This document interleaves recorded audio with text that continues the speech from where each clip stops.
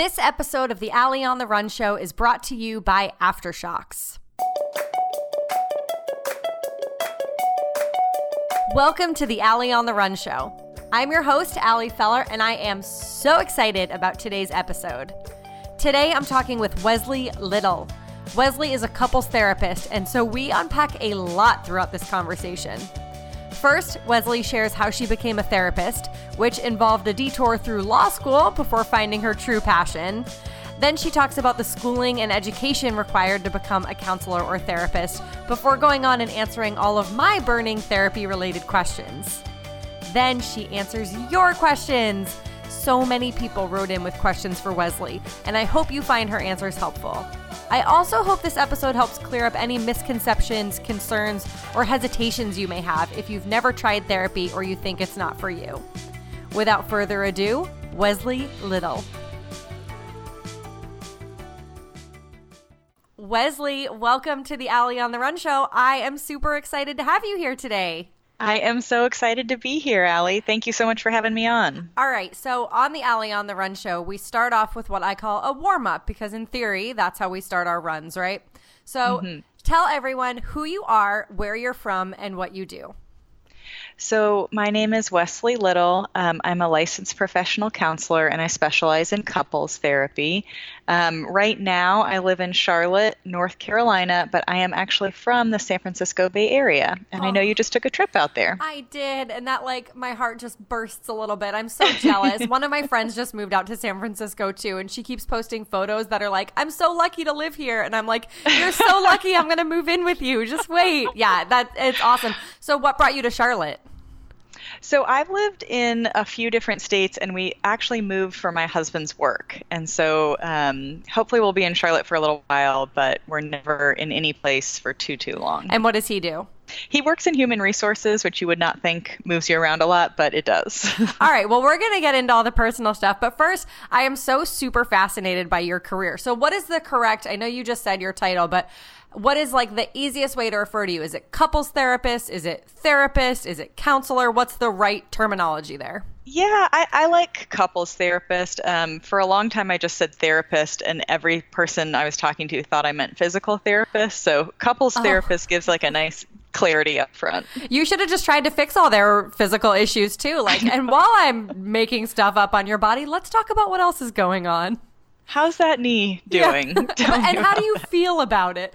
All right. So tell me a little bit. I went through a phase when I was younger where I wanted to be a counselor in an elementary school. I have no idea why, and I never pursued it for some reason. But I want to know, how did you get into your career? Was this something you always saw yourself doing, helping people and talking about things?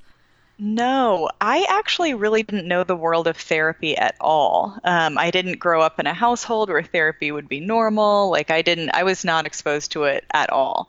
And so, I went through college. I never did any psychology or anything like that. And I was in my mid-20s, and I was actually in law school.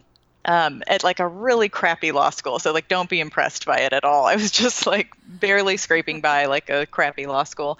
And my parents divorced. And so for the first time I started seeing a therapist, and I came out of that first session and I was like, this is amazing. Everyone should do therapy. Therapy is incredible.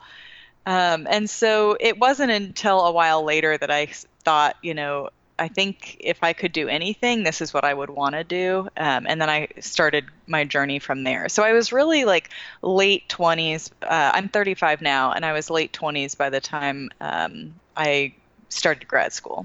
Okay, so that seems like a pretty overwhelming time. In my mind, your parents are getting a divorce at later in life, which is pretty surprising to hear.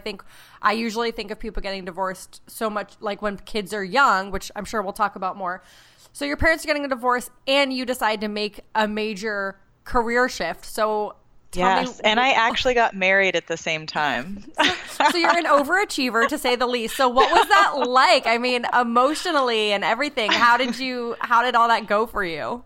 Well, I feel like it all kind of lined up nicely. I think it's hard whenever you're in a place where you're trying to kind of make a major life change. And, even though I feel like, mid to late 20s is still kind of young for career shifts, but I really encourage people. I want people to feel much more free to kind of be looking at career shifts at any point in their life, because why not pursue something that you think would make you happy? But yeah, I think it lined up well. My husband and I got married. We moved to Wisconsin. Wisconsin had a phenomenal grad school program. And so it was far away from family. And so it all just kind of lined up nicely. So was the original plan to be a lawyer? Is that what you were in law school for? Yeah, I think I was in law school as in like I don't really know what I want to be doing, but this makes sense. I was always drawn to communication and service to people. And so at the time, not knowing anything about therapy, that made sense to me, why law would be a fit. And then therapy was just such a better fit in those two categories, that it once I found it just made sense. So what was it about that first session that was so eye-opening and exciting to you? I think even though I've always thought of myself as someone who likes to kind of look inside and likes to process thoughts and feelings with friends, it was such a different feeling. It was like, wow, like here's this like really kind person whose whole purpose is to sit here and try to see me and just try to reflect what they're seeing in a really compassionate way. And I was like, this feels so good. Like it feels so good to have someone validate that this is a hard time, validate, my feelings of responsibility in it, challenge me in the parts where I'm not seeing myself, because it's really a relationship that's different than any other. Like no friend or family member can come in that role in that way. And so that's where I was like, this is incredible. And do you remember any specific tools or anything specific to, you said you started going because your parents were going through a divorce. Was there anything specific that really helped you through that time that you got from therapy? That's an interesting question. For me, what's always worked well when I'm the client is realizing like the piece that I haven't seen yet. So it's not so much like a tool as in kind of like, use this when this happens, but it's more like in session, getting that insight, like getting that kind of awareness into that piece I haven't seen. And that always melts the emotion more for me. Does that make sense? Yeah, I like that a lot. Okay. So I loved what you said about 20s, 30s being young, and that is a great time to make a career shift, because I think that that's true any time in life, that you should always, if you find what makes you happy, pursue it. So I love that you brought that up. Tell me a little bit. I think one thing that I would find intimidating is the idea of going back to school. So tell me a little bit about that decision. Were you nervous, and what does the schooling require?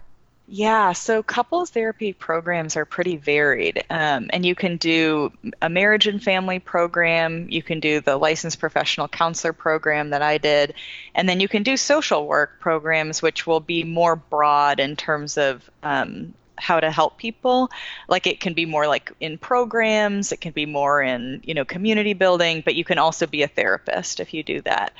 And I felt like I had such a leg up coming in older. Like I'm sure there are other programs where it's an advantage to be older, but therapy is such an advantage to be older. Like to not be 22 and right out of college was amazing, because you just know yourself so much better. And, or I did, I knew myself so much better older. But, so the program that I went to, is the University of Wisconsin in Oshkosh. And it was just amazing, because they really, push you to look at parts of yourself you might not want to look at.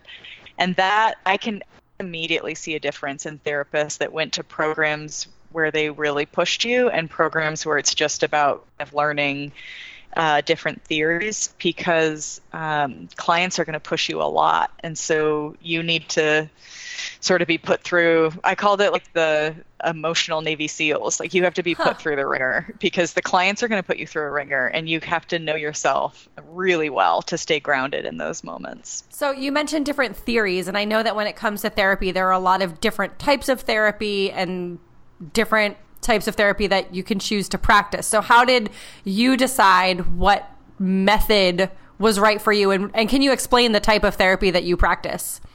Yeah, I'm so glad you asked me that question, Alec, because so with individual therapy, I think that most therapists would describe themselves as eclectic, where you see such a variety of clients with different issues and different ages, and there are so many different theories, and I think it's important to be educated in as many as you can, but ultimately you're using yourself. And so you kind of take all these different theories and then you filter them through who you are as a person.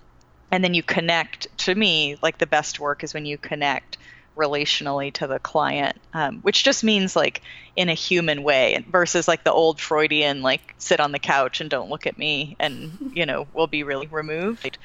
But with couples therapy, it's a little different. So couples therapy is such a different animal than individual therapy that I think you really need to be grounded in a specific model. And you can draw on, other theories and other research, but going into a couples therapy session is like walking into the middle of a NASCAR race. So you have to like really know what you're doing.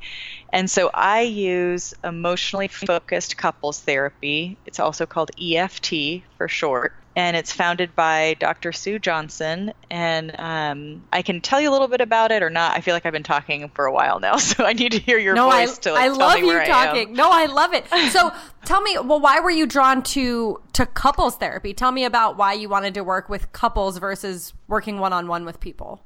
Yeah, I really did not. I did not ever want to do couples. Really? Because it always felt so intimidating to me. Individual therapy, like, I'm not saying it's easy by any means, and certainly working with trauma will challenge any therapist, to their limits. But you really have like one task in there. You're helping one person feel heard and validated and challenged. But with couples, you have two, and then they're also escalating between each other. So it always just felt too hard. But I randomly stumbled into something called a live session. So what that is when a master therapist will have a couple who consents to this, where they will do a live counseling session and they video feed it into another room where a group of therapists are watching. And so I just kind of randomly heard that this was happening, and I went and I saw this therapist, Lori Brubacher, doing EFT with a couple, and Allie, like, it blew my mind. Like, I was watching this and I was like, this is the future of therapy. Like, really? This is the most unreal thing I've ever seen. I've never seen someone be able to do something like this. What was it about it? Like, why was it so great? It's so validating, and yet it also creates change so quickly.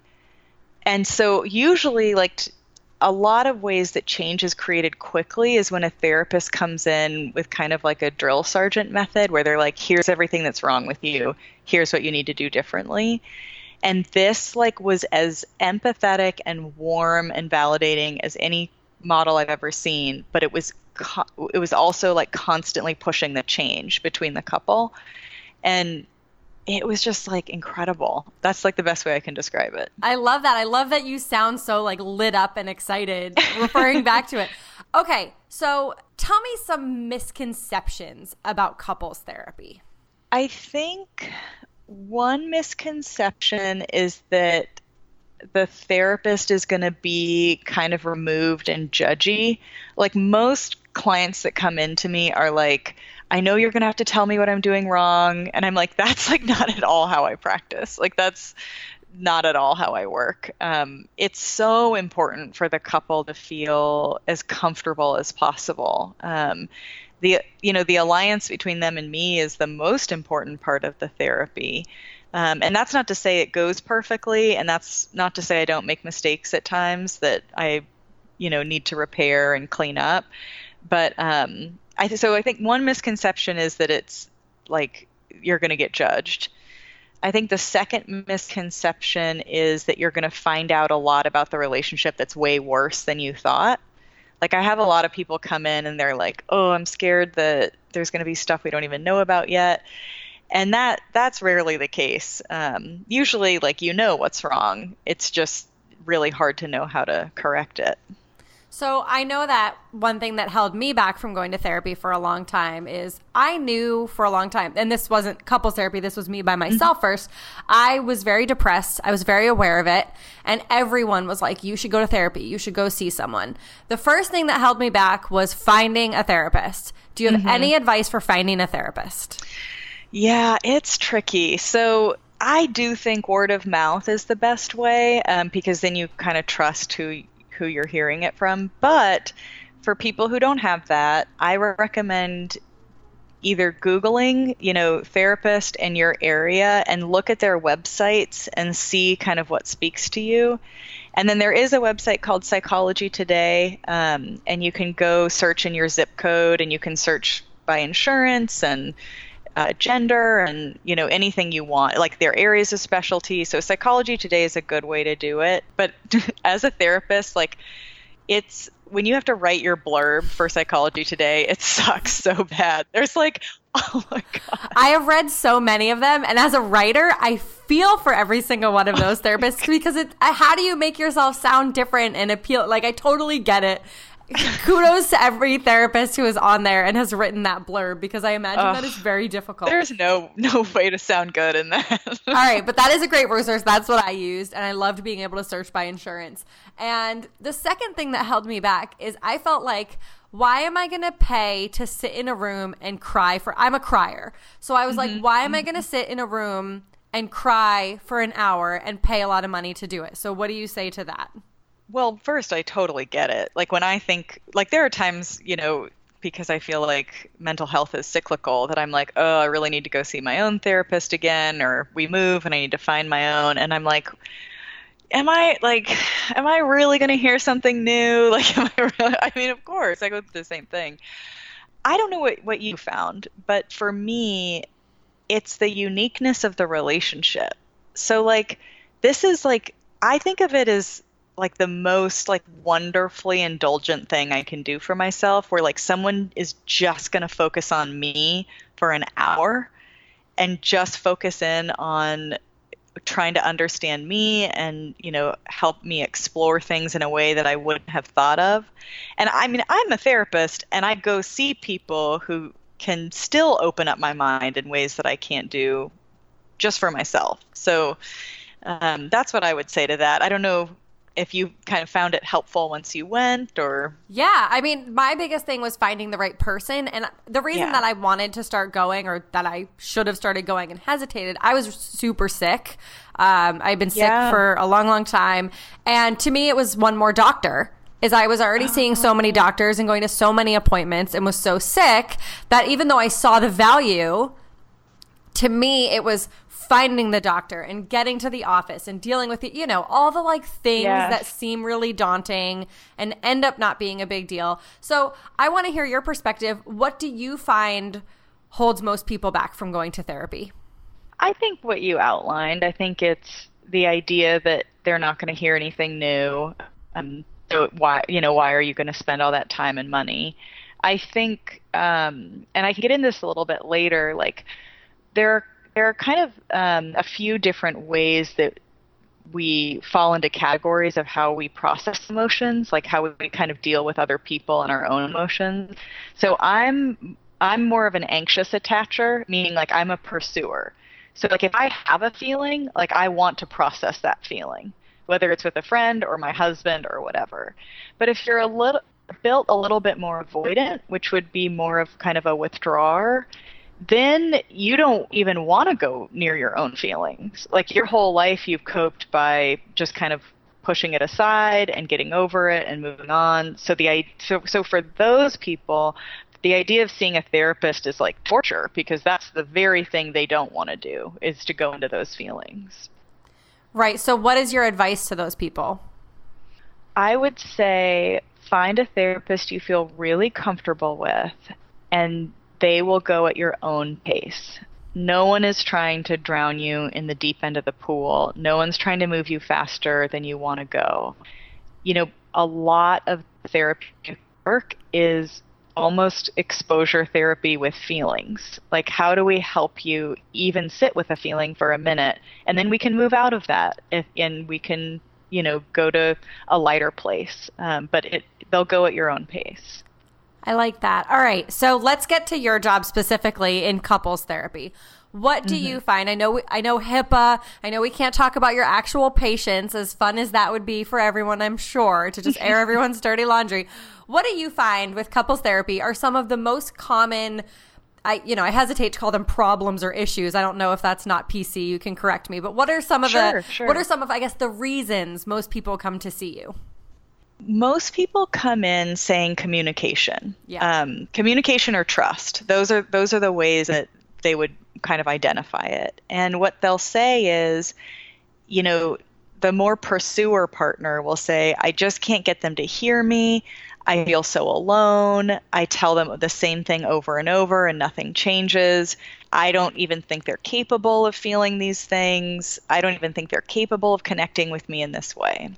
The more withdrawn partner will say, they're always upset, like their partner. Like, my partner's always upset. They're always mad at me. They can't get over this. They, tell me over and over the same thing, and I get it.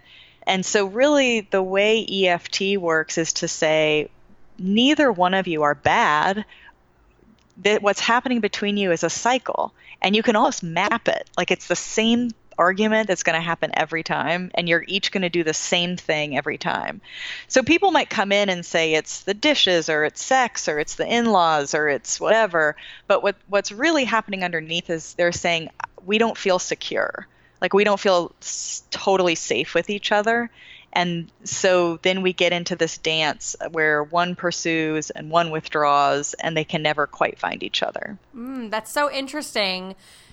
My husband and I we went to couples therapy twice about a year ago when we were kind of in a not so great patch. And I was the one who was like, I want to go do this. And he was all for it, which was great. And I am definitely the one who is always upset and who it was always something. And we were like going through this process of figuring out, like, well, what is the actual issue? And we literally talked about the dishes, and it was like, well, are the dishes really the problem? So I love that was your example.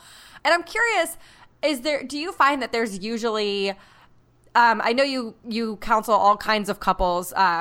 Do you find that it's at all gender specific in who tends to initiate couples therapy? Is it often female, male? And I know you work with same-sex couples as well. So I'm curious how that tends to play out. Surprisingly, I feel like it really falls down the middle with who initiates the therapy. I think that's interesting. I think I associate it with like the stereotypical, like the female insists, let's go, and talks the male into it, because I think that's what we always hear. So I'm interested in how it's split. Yeah, so to me, the pursuer initiates therapy. And so that's often female, but not always. Like, there's certainly male pursuers. But a lot of times people come in where the pursuer's burnt out, and then the withdrawer, who more typically is male, but not always, the withdrawer will panic. And that's kind of the first time they're realizing, like, this has gotten really bad. And even though the pursuers felt like things have been bad for years. So then they'll initiate because they don't want the relationship to end. Do you find that there's a time in life or in a relationship that couples are most likely to run into different issues? Like, is it newlyweds or first-time parents or then empty nesters? When do most problems... I feel like problems is such a judgy word, and I don't want to use that. No. Well, I mean, I totally get what you're saying. I mean, I think like... Yeah, I think the couple would describe it as a problem, right? They would say, like, this is so distressing to us. Like, this sucks for us. So I don't think what you're saying is not compassionate at all. Like, all right, good. That's how they would say it. Okay. But yeah, so I know you're pregnant, and so I am. Oh gosh, is the answer first-time parents? I like almost didn't put that in there. But go ahead. So just to normalize, Gottman's research, John and Julie Gottman's research, would say that 70% of couples experience distress after their first baby comes. Yay! And so, however, like that, that is something that is, I hope, is more validating than it is like a dooming prediction, because when your baby comes, like every resource you have gets dropped down to zero and you're trying to keep something alive. Like, why wouldn't that be the most stressed a couple gets? Yeah. But of course, it's also, brings in so many more opportunities to get to know each other on deeper levels and bond in more vulnerable ways. And like you're seeing each other in really raw moments where, those portals might not open up with a couple otherwise. So I'd say that is more validating. But the other statistic, interestingly, is that, and I hope this is changing, but that on average, people wait to come into couples therapy 6 years after stress begins in a relationship. I know. That's even after an affair. It's 6 years after that most couples see therapists, even though, of course, all couples therapists see clients who are coming in fresh off of an affair or some sort of rupture. But do couples going through that, this is like such a nosy question, but for couples who've been through affairs, do you find that they are more likely to work it out and rebuild their trust and be able to move on? Or is that like usually a pretty bad sign? So interesting. And I should say, this is me being nosy. This is not something that is personal to me. This is just because you mentioned it. In my mind, I'm like, oh, damn, like that's a deal breaker. For me, that would be a deal breaker. So I'm wondering how many people like are mature enough or secure enough to be able to come back from that. What is really interesting is, and I hope I'm quoting this right, but it's about 73% of couples that stay together through an affair. Yeah, and what a lot of people struggle with is that they will say, like, I always thought I would leave my partner if they had an affair, and I feel so foolish for staying. But a lot of, it's amazing. Like, it can really open up like a level of vulnerability in their partner they had never seen before. They can, in some ways, feel more connected to their partner than they ever have. Of course, also feel more betrayed by their partner than they ever had. But it can open up a lot of bonding. Not that I recommend it, but yeah, don't try this. Don't try that. No, if you're not feeling close to each other, what is the reason that you find that most people have affairs or infidelity? There's so much research on this, and I think, my response will be more kind of anecdotal, but, and there's lots of different categories. Of course, there are people who are more kind of in an addictive mind frame, and that's a different way to have an affair. There are people who really, like, there's not another way they know how to end their relationship, and so an affair is a way to do it. But I think that oftentimes what happens is there's some degree of distance. It doesn't have to be a ton.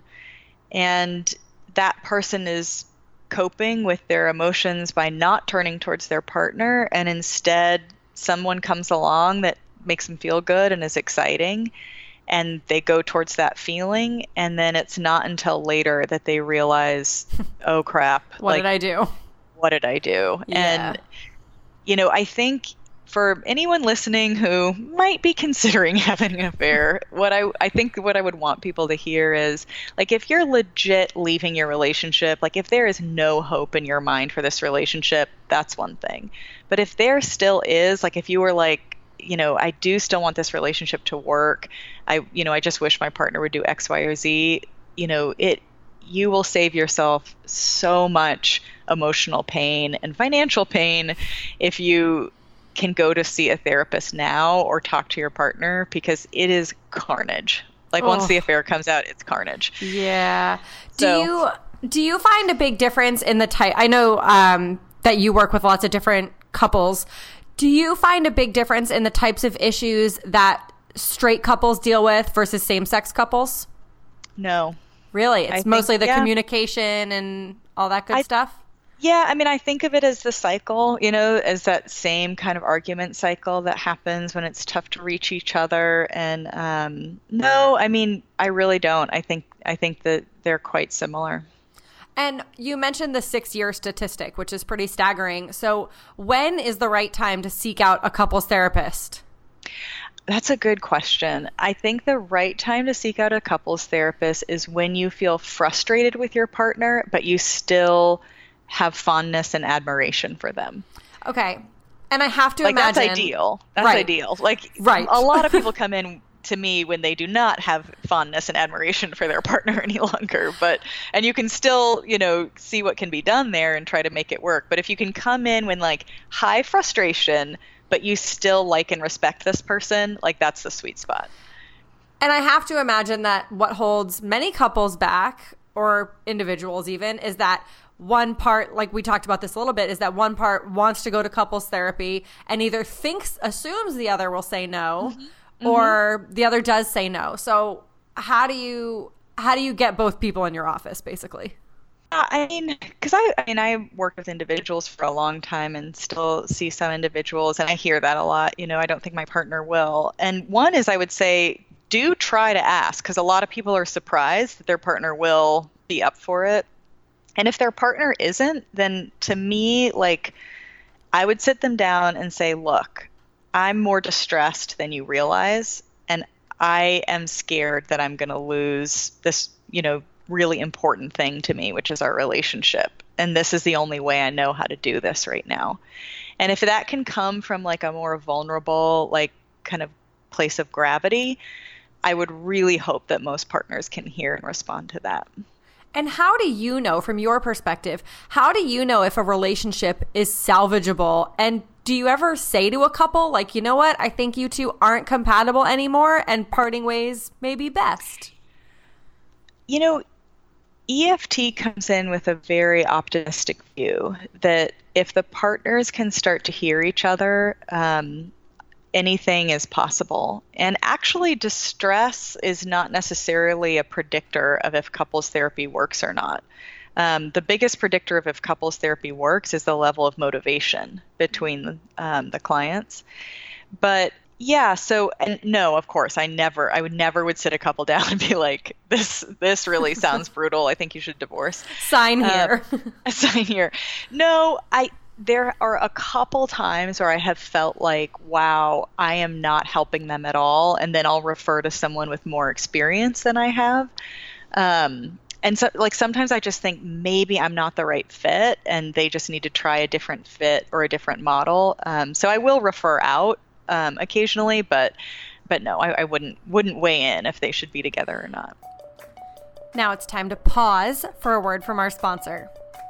Raise your hand if you're training for a big fall race. And now raise your other hand if it's a half marathon, a marathon, or even an ultra. All right, now that you have both hands in the air, let me tell you why you need a pair of Aftershok's wireless headphones. First, because they're wireless and running without pesky cords bouncing around is the best way to run. Second, because they're super lightweight and comfortable. And third, because if you're going to be running for 2, 3, 4, 5 hours at a time, you need headphones that will outlast your legs. A single charge keeps your Aftershok's headphones running for 6 full hours. So whether you like rocking out to the Greatest Showman soundtrack, you prefer listening to your favorite podcast on the run, or you use your long runs as a time to phone home, your headphones won't shut down before your body does. So I want you wearing these headphones.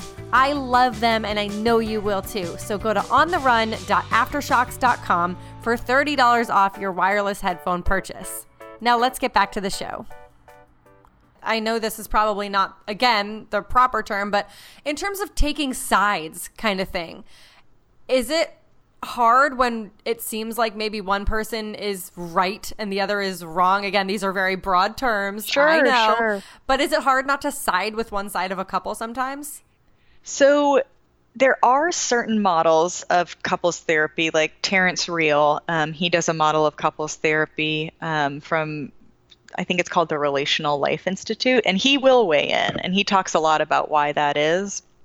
And I don't think that that's, necessarily bad. It's just that's his model. The way EFT works is to see each partner as equally kind of caught in this dance, right? That neither one is kind of right or wrong. That's the therapy answer. The human answer is it's not about right or wrong. It's about self-awareness. And so if one person, let's say, is drinking a bottle of Jack Daniels every night and the other person is doing everything I would want them to do to try to tell their partner how it makes them feel and the other one just can't see it.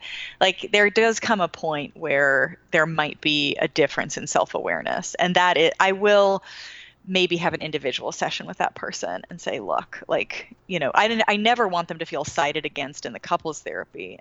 But it does happen. Yeah. When my husband and I went, we did 2 sessions with this one guy, and the first time we both left, and I was almost uncomfortable because I so strongly felt the therapist siding with me. And even though, like, I assumed I would have loved that. Like, look at me, I'm right. But instead I was just like, I can tell this is just going to push Brian further away, and this is not going to help.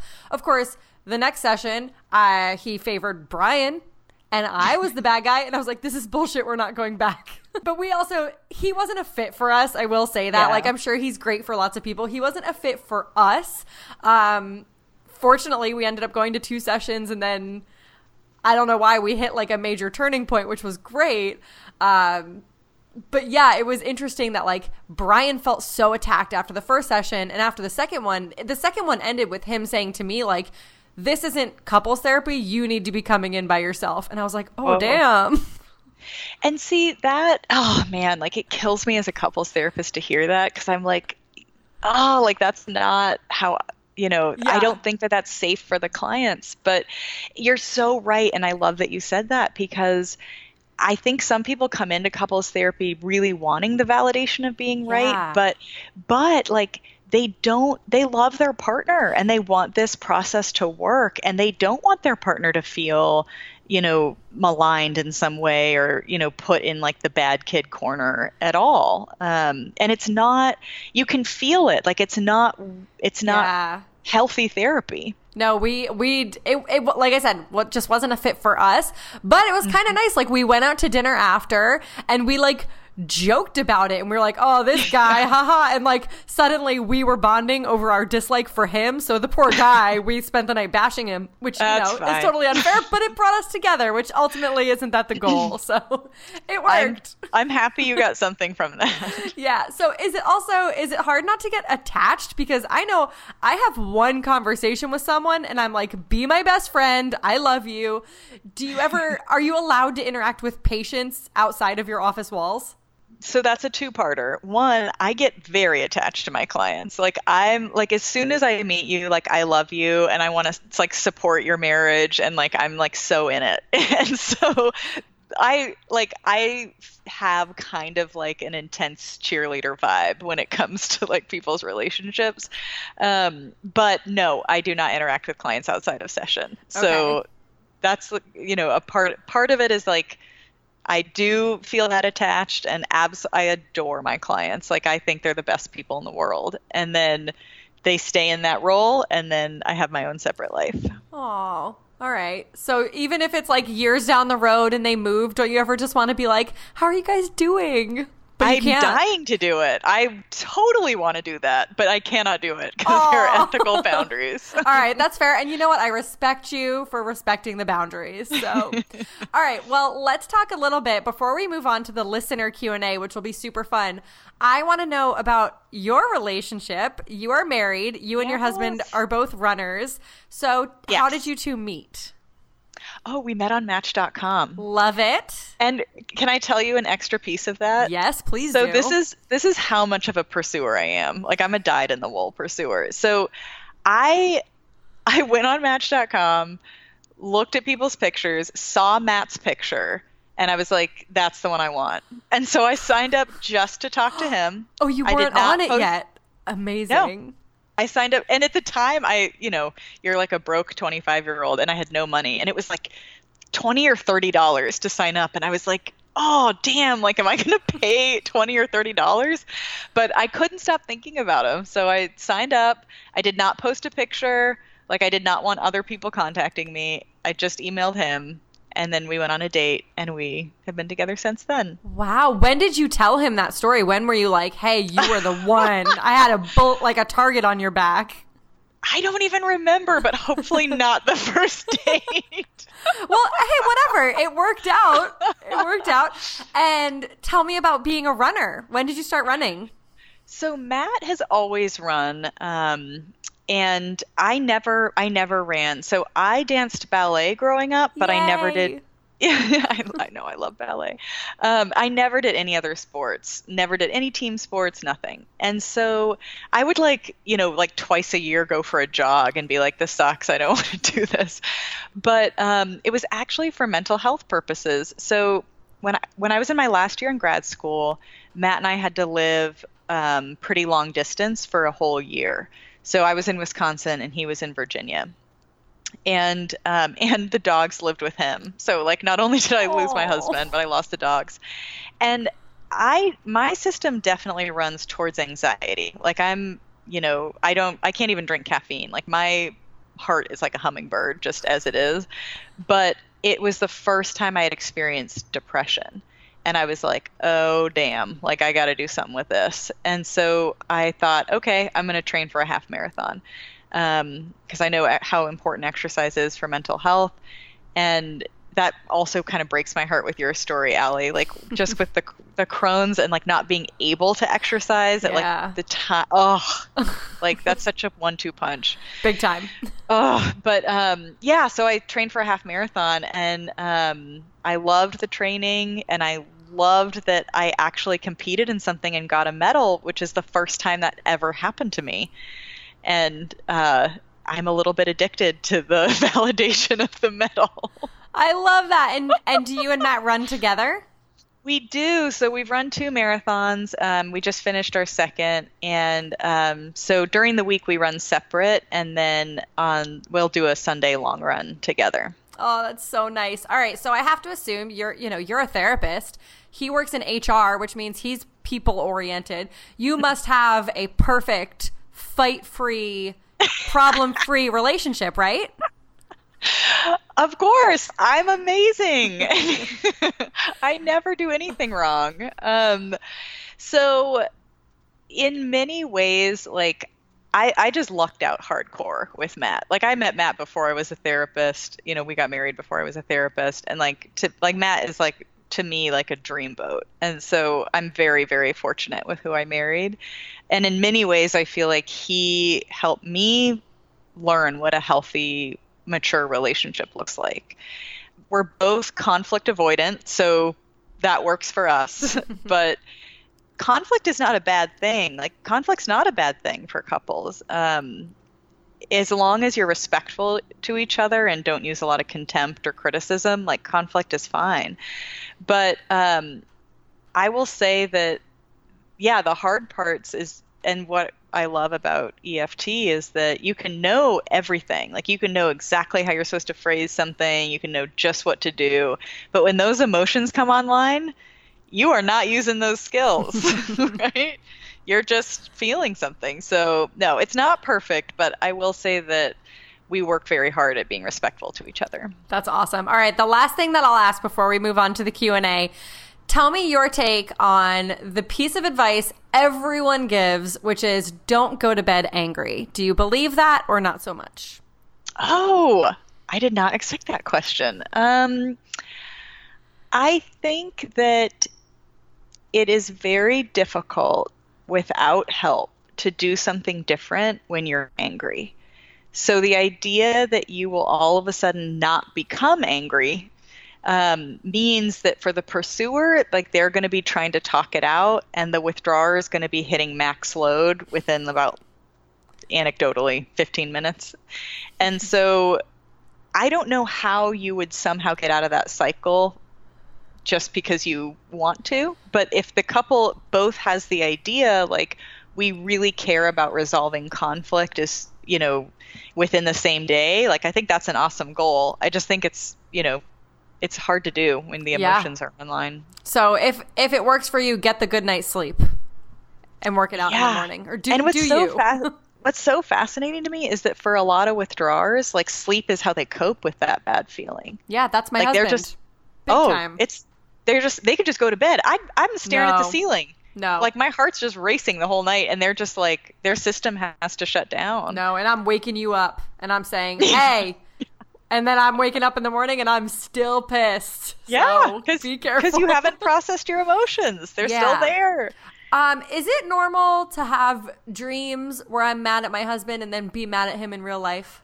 Oh, yes. Okay. I have this recurring dream that Matt's cheated on me, and I Yeah. wake up in like a full livid rage. It's Okay. horrible. All right. I'm glad. I just needed that normalized because that happens, especially now that I'm pregnant. Like my dreams are, they're like full length feature films, horror Whoa. movies. They're crazy. And I never in our relationship have I not trusted, like trust has never been an issue. Brian is like the most loyal human on the planet. Like cheating, none of that has ever, never been a concern. And yet in my dreams, Brian's having affairs all the time. And I'm so mad about it in real life. I'm right there with you. All right. Good. That makes me Those feel are better. mine too.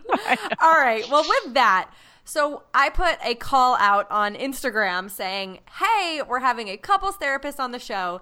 The minute that I said all questions will be anonymous, my inbox just about blew up. So Whoa, people great. have questions, which is awesome. Before we get into them, and I'm going to read them exactly as they were sent. So we're going into this with, somewhat limited information for most of these. But can you just kind of put a disclaimer on these? Like, what should people Sure. know about the answers you're giving to these short questions?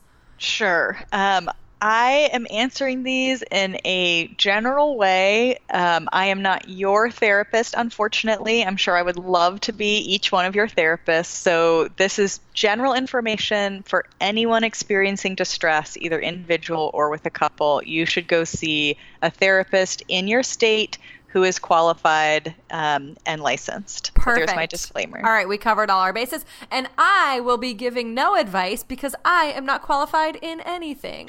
So I'm just going to read the questions. And the first one's a really good one. Okay. How often do healthy couples, that's in quotes, how often do healthy couples actually have sex? I think that it really depends on the couple, but healthy couples have sex, I think, with an open dialogue, which is like a weird way to answer this question, but like each person is aware of like what their partner's needs are and they're trying to strike a balance. But, it could be, if you have little kids, like you might have low amount of frequency with sex, or you might have gangbuster high amount of frequency, but I don't think that there's just like one specific statistic for healthy couples. So I'm going to add a follow-up for this person who is asking, which is not me. I'm pregnant, so I feel like that's a good indicator that I'm doing fine. If you are unsatisfied with your sex life, if you feel you're not having enough, do you have any advice for that person about how to create that dialogue in a way, I think it's hard to talk about that with your partner of like, hey, we're not having enough sex. How do you bring that up without making it not weird, but like, that's not a turn on. Talking about sex isn't sexy. It is super hard. It is super hard. And I would say that if you can, first of all, try to have the conversation at a calm time outside the bedroom, not right before or right after you've attempted to have sex when you're frustrated that it didn't work. So separate time, separate place. And I would, if you can have that conversation more from the standpoint of connection and help your partner understand like what that connection means to them, that's going to be more helpful than like, why aren't you putting out for me? And I don't know how many sex questions there are, but That's for it. okay. So for any listener, you should check out Vanessa Marin, Marin. She is a sex therapist and has amazing online courses that you can take with your partner, and they are so fantastic. And so for anyone who's having a real disconnect with sex with their partner, I think couples therapy is great, and Vanessa Marin seems to know what's up in this department. Awesome. All right, next question. How do you recommend balancing when one partner is generally much more emotional than the other? I love this question because all the couples who come into me, they're like, I'm emotional and my partner's not. And what I say is, you're both emotional. You're both equally emotional. You just do a different thing with your feelings. So a pursuer is going to emote and they're going to look emotional and they're going to sound emotional. And a withdrawer has all those feelings happening, but how they deal with them is to stuff it down and try to make it smaller inside themselves. And so one is not better than the other by any means. This is just like how people cope with their feelings. So I would just say, realize that your partner is way more sensitive than they look. And if you're coming in with a lot of complaint or criticism, they are actually hearing that and responding to it, but they respond by shutting down. All right, this one is kind of similar in terms of the imbalance. How do you get on the same page when one person is not so good at communication and providing important details and information, and then the other person feels they're always pulling teeth to get details and communication? That sounds like a trust piece to me. I would guess, not knowing this person. I think that what often happens, the cycle can kick up where the person being asked does not understand, or maybe if they don't understand why the questions are being asked, it sounds like they might be kind of feeling like, why are you suspicious of me? Or why isn't this data enough for you? And so they're getting defensive, which is, what makes it difficult. So one is, I would say, does your partner know why you're asking? Like, are you really coming in clearly and saying, hey, I'm feeling kind of insecure. Is it okay if I ask some questions about this? Because I'm wanting to kind of understand more of this. Or are you coming in and being like, why were you talking to her? And then they're just not responding because their system's shutting down. Does that make sense? Yeah, it's like the State Farm commercial with Jake from State Farm. Right. Same thing. Khakis. Exactly. So one is, does your partner know why you're asking? And two, if it's not a trust piece, if you're just saying my partner is very limited in how they talk about things, in a calm, slow way, I might ask them, what is it like for you when I'm asking you these questions? Because I don't know. What is it like for them? It's great advice. All right, next question. I'm a runner and overall a healthy person, but my husband is the opposite. He's overweight, eats pretty bad, and doesn't work out. How can I encourage him to take care of himself without sounding like his mother, which is what he says a lot of the time? Oh, dun, dun, dun. I'm sorry. And I should say, we got 3 different versions of this same question from 3 different people, so I'm guessing it's a pretty common one. So the way that EFT helps couples talk to each other is through the lens of attachment, which means how important your partner is to you. So what EFT knows is that all points of distress are because your partner is important to you.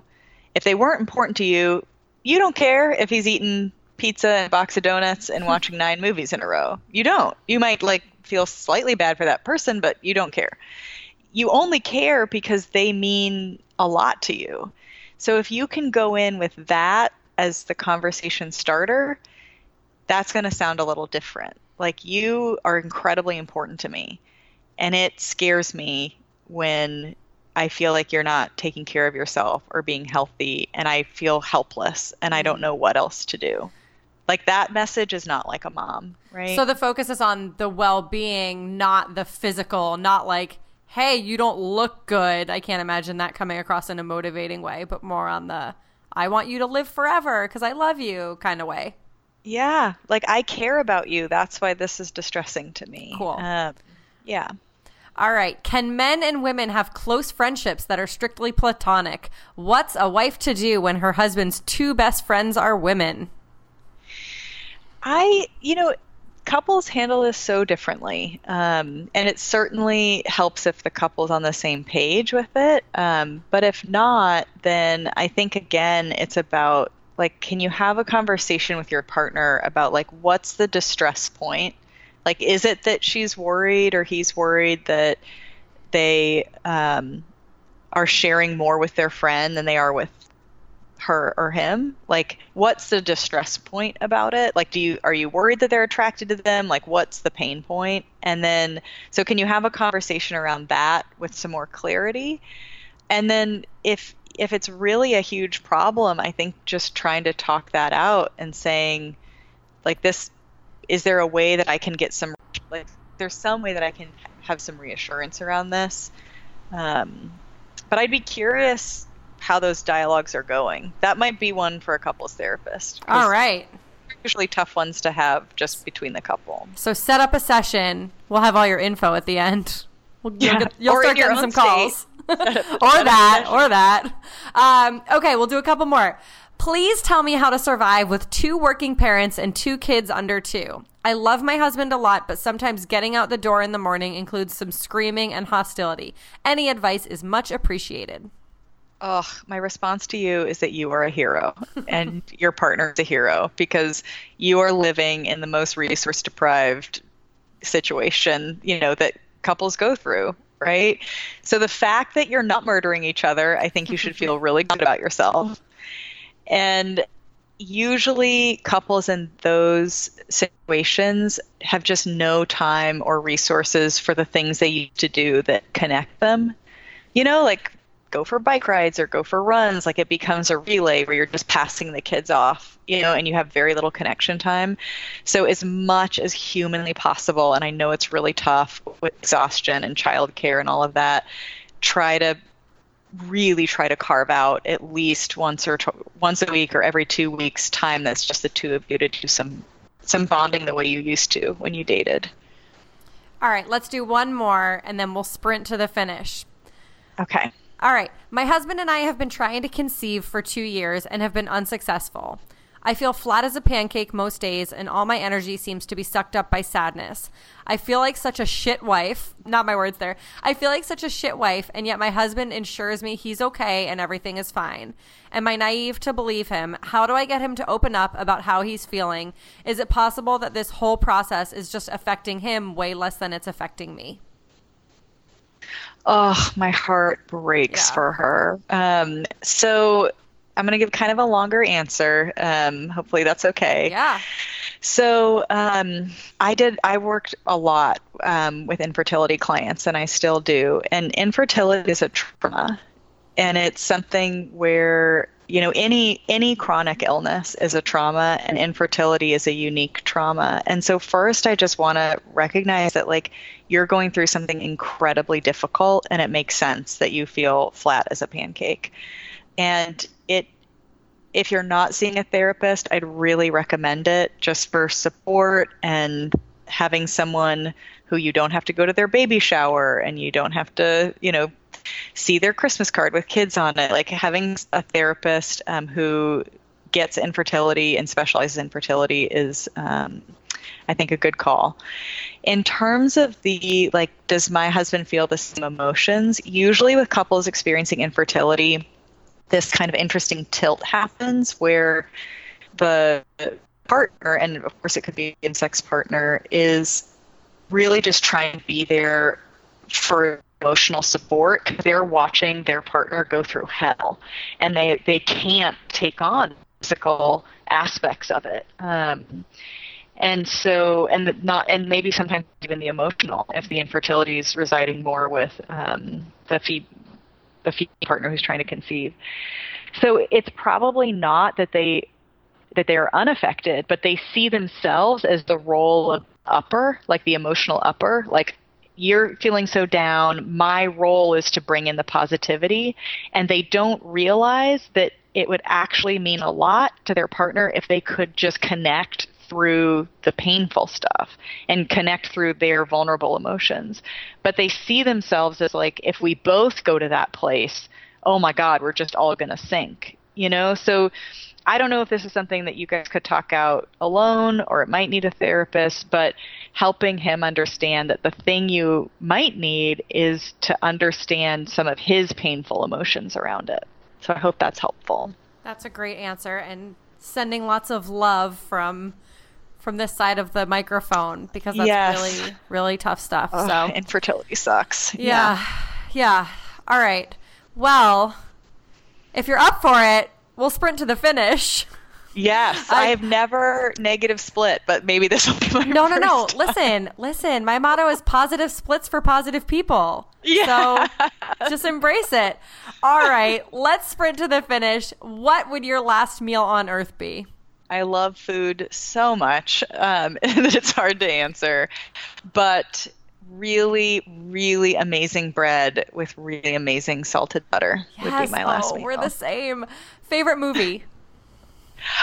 My favorite, I mean, there's so many, but my favorite movie as a therapist is Lars and the Real Girl with Ryan Gosling. It's an amazing, amazing movie about mental health. Favorite TV show? Parks and Rec. Biggest pet peeve? When I'm walking my dogs in a place where dogs need to be leashed and someone's dog that's not on a leash comes bounding up and gets in my dog's face and they say, it's okay, they're friendly. And I'm like, great, but my dog might not be friendly and now I can't control your dog. It's the meanest that I ever get. Greatest fear? Something happening to a loved one. Where did you have your first real kiss? Summer camp right before high school.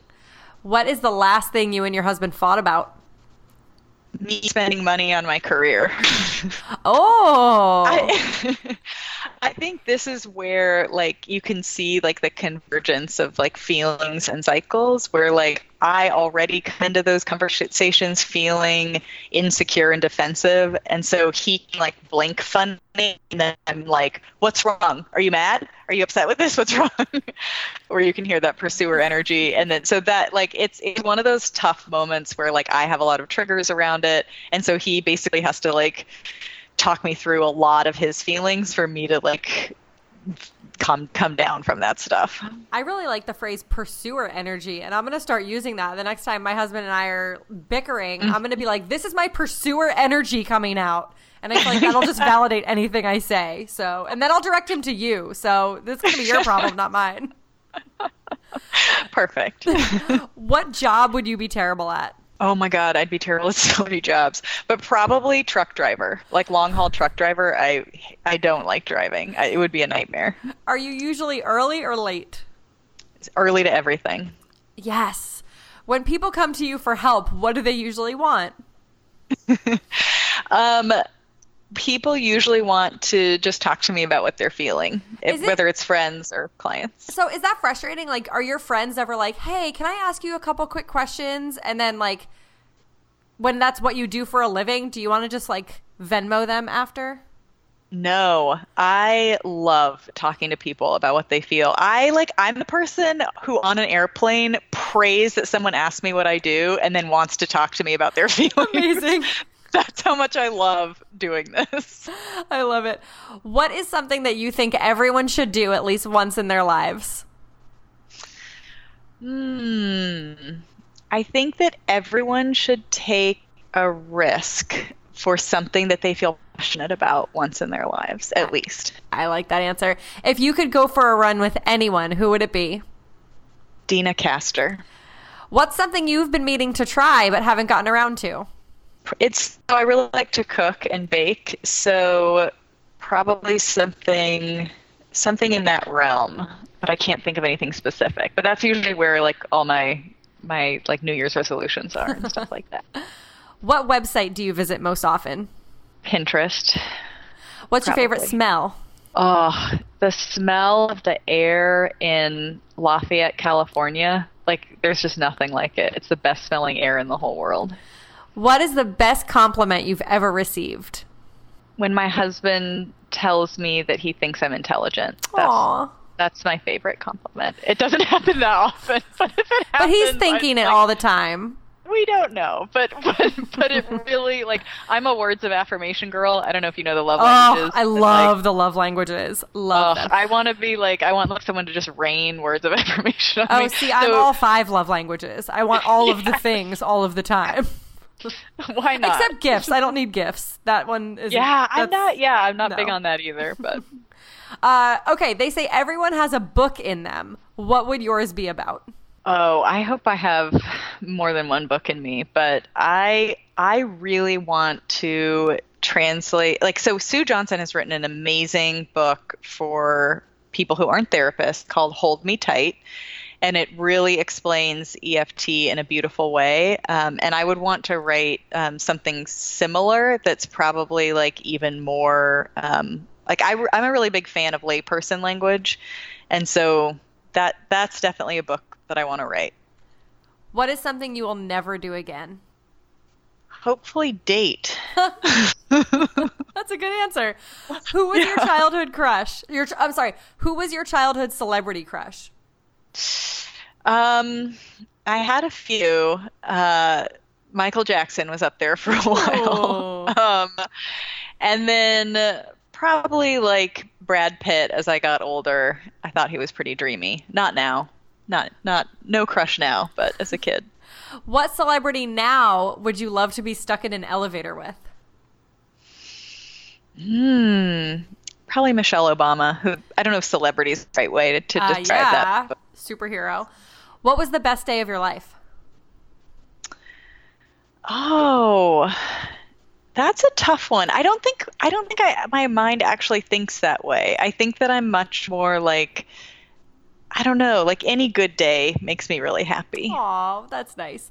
If you could make one... Can I revise that though? Yep. So my sister had a baby last year, and being able to go and stay with her for a little bit, like those are some of the best days of my life. That was precious to me. Oh. If you could make one rule that everyone had to follow, what rule would you make? Do not speak to someone in a way you do not want to be spoken to. Ooh, good one. Do you have a favorite charity or cause that you like to support? Oh, yeah. I worked with the homeless population for a while, and that's a cause that I feel passionate about. And I think any charity that works with children who've been abused, anything like that, I think like those therapists are doing the hardest work in the entire world, and I love that they do that work so that people can have a place like that. What one word do you want to be remembered by? Loving. All right, tell me 5 things that you love about yourself. My positivity, my optimism, which might be kind of similar, but I'll allow it. Welcome to. Thank you, Judge Allie. I would say compassion, curiosity, and action-oriented. Love that. All right, before I let you go, give everyone listening a reason to run today. Single best thing you can do for your mental health. Love it. This has been so much fun. I can't believe we've already been talking for an hour because it went by so fast and I could keep you here forever. So thank you. Thank you for doing this and giving me so much of your time and sharing so much amazing stuff. Oh, thank you, Allie. I love what you do. Like, seriously, your podcast kind of helps me be a therapist because I listen to it on my way home from work, and it just helps me like get into such a good mind frame from a tough day. And so I love what you do. So appreciative of it. Oh, that makes me so happy. Well, keep doing the amazing work that you're doing. And for everyone listening, tell them where they can find you. Sure. So my website is wesleyannlittle.com. And if you are a therapist, you can check out my website, becomingatherapist.org, where I talk all about how to become a couples therapist and all the stuff I learn along the way. Yay, you're amazing. Thank you so much for coming on the show, and we will definitely talk again soon. Thanks, Allie. Have a good day. Thank you so much for listening to this episode of the Allie on the Run show. Now, who wants to go to therapy with me? Remember, if you're enjoying this podcast, please consider leaving a rating and review for the show on the listening app of your choice. And if you want more from me, you can find me on Instagram and Twitter at AllieOnTheRun1 or on the Allie on the Run Facebook page. Finally, let's give a little more love to this episode's sponsor, Aftershocks. Head to ontherun.aftershocks.com for $30 off your wireless headphone purchase. Now go share your feelings, hug a loved one, and become an expert communicator. And thanks for joining me on the run.